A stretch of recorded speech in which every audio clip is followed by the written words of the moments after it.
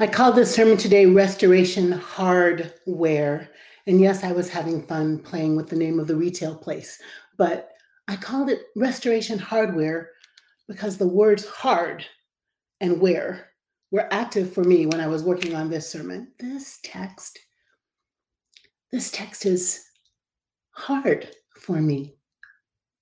In fact, I'm not positive that I have enough faith to preach this text the way I used to. I mean, I've crunched through all the exegesis and I'm going to tell you all about it. But I don't feel about this text, believe about this text, believe about the God represented in this text the way I used to.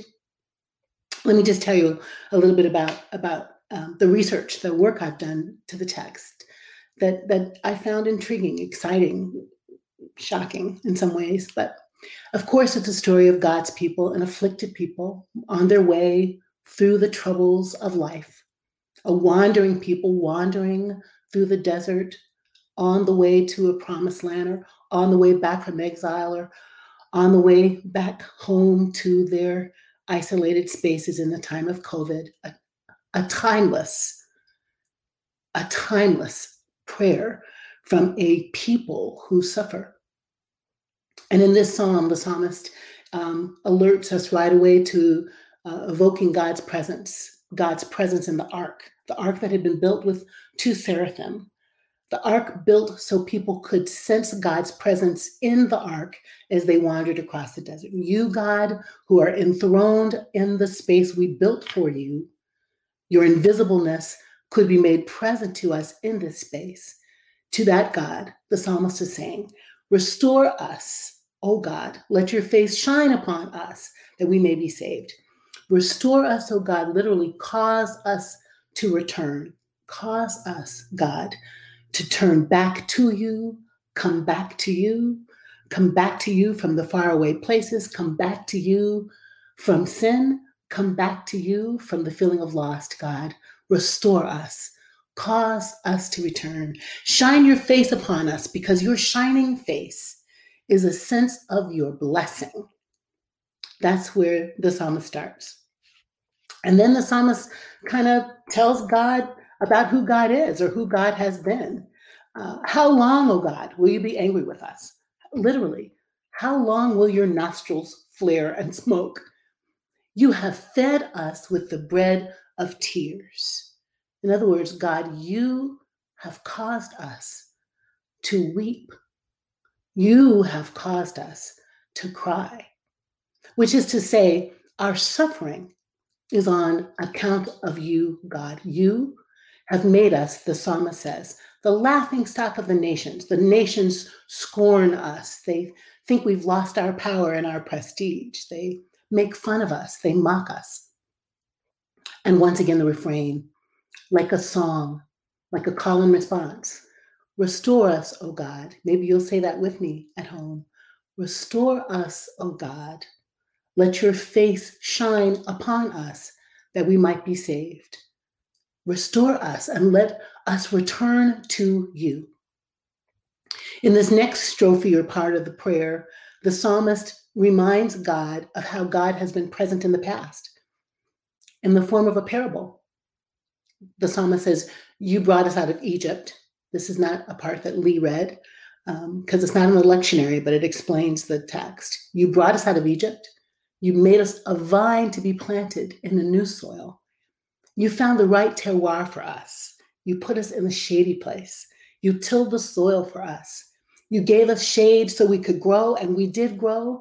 Our roots expanded to the sea, and then you built a wall around the vineyard to protect us, God. You did all of that. But now you've broken the walls down. You broke the walls down that were designed to protect us. You broke them down, so now everybody who passes by can ravage us, can pick us apart. The wild boars can have at us.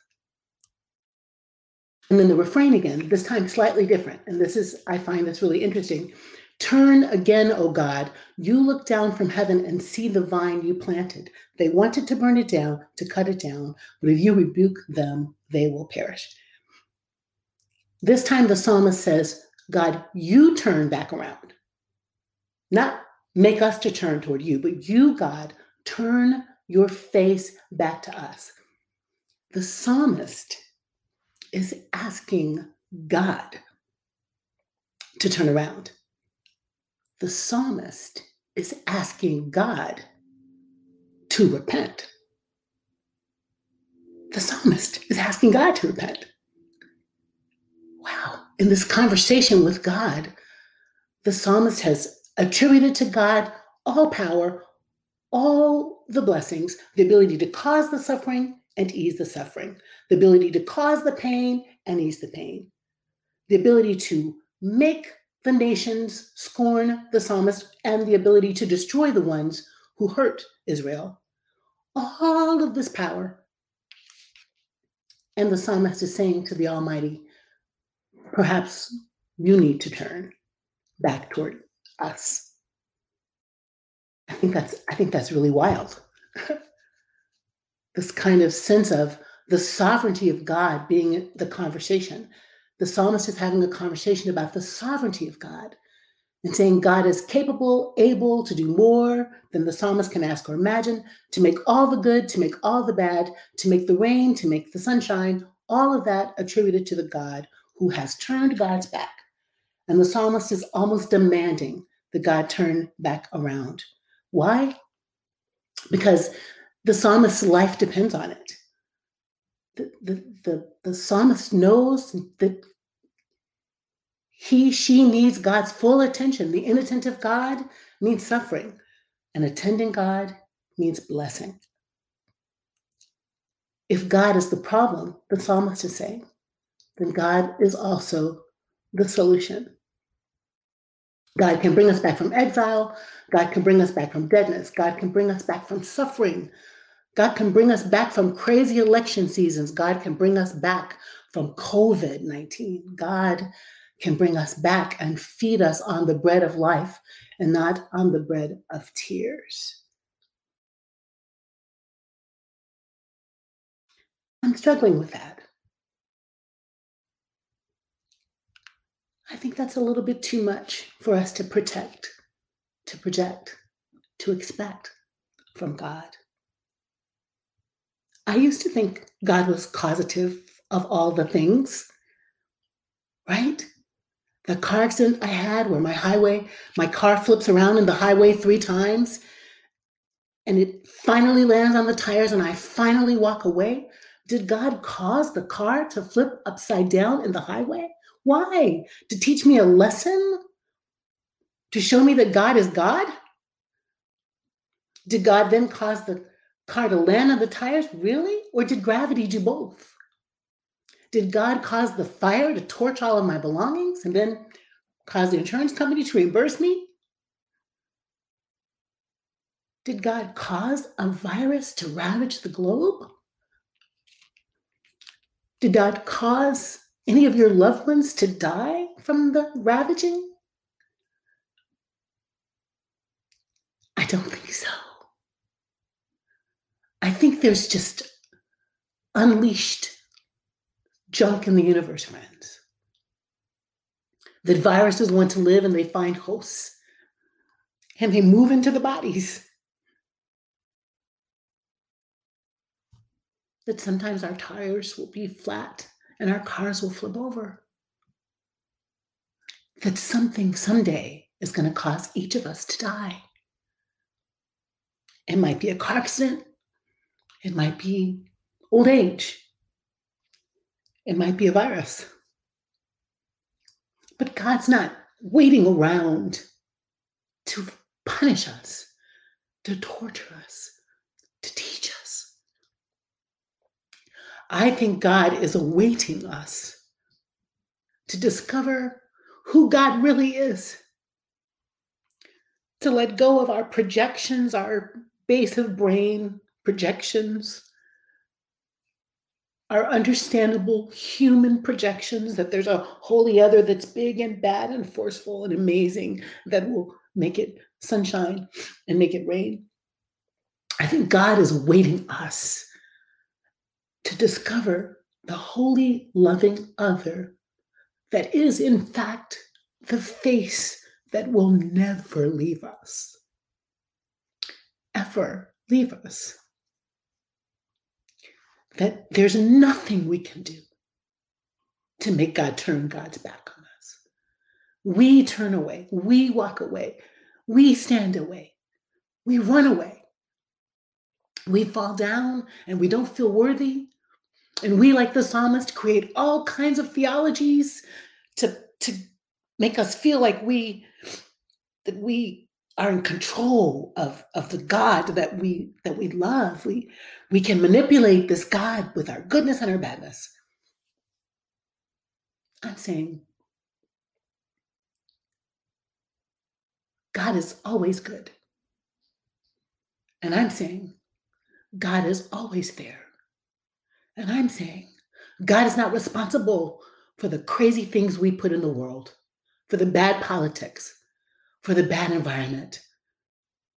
God is not responsible that somebody didn't wash their hands someplace, sometime, and the virus spread. That's not God's doing. God's sovereignty is about being present. Present in our singing, present in our praying, present in our grieving, present in our joy, present in our laughter, present in our discoveries, present in our wrestling. We can wrestle with God enough to say, hey, where are you? Where are you? And I think God stands in love and says, I'm right here. I am right here awaiting you. I don't have faith in the old stuff I would have said about this psalm 10 years ago. It's too small, too cause and effect. And I'm sorry, life is more complicated than that. But you and I, we're in relationship with each other and with God, and we can play and we can wrestle and we can what if, and we can discover new ways of talking about God, thinking about God, having conversations about God that are grown-up conversations about God.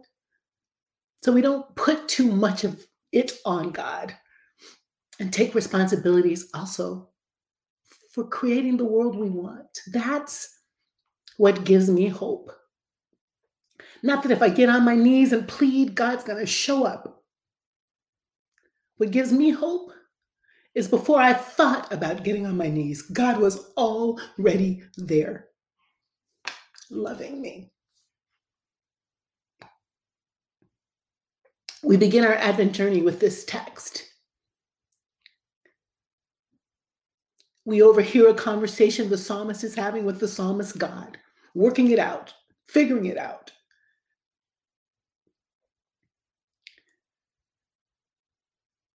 Return us to you, O God, is the psalmist's prayer. Let us return to God, who never left us, whose face is always shining. We just need to remember. Amen.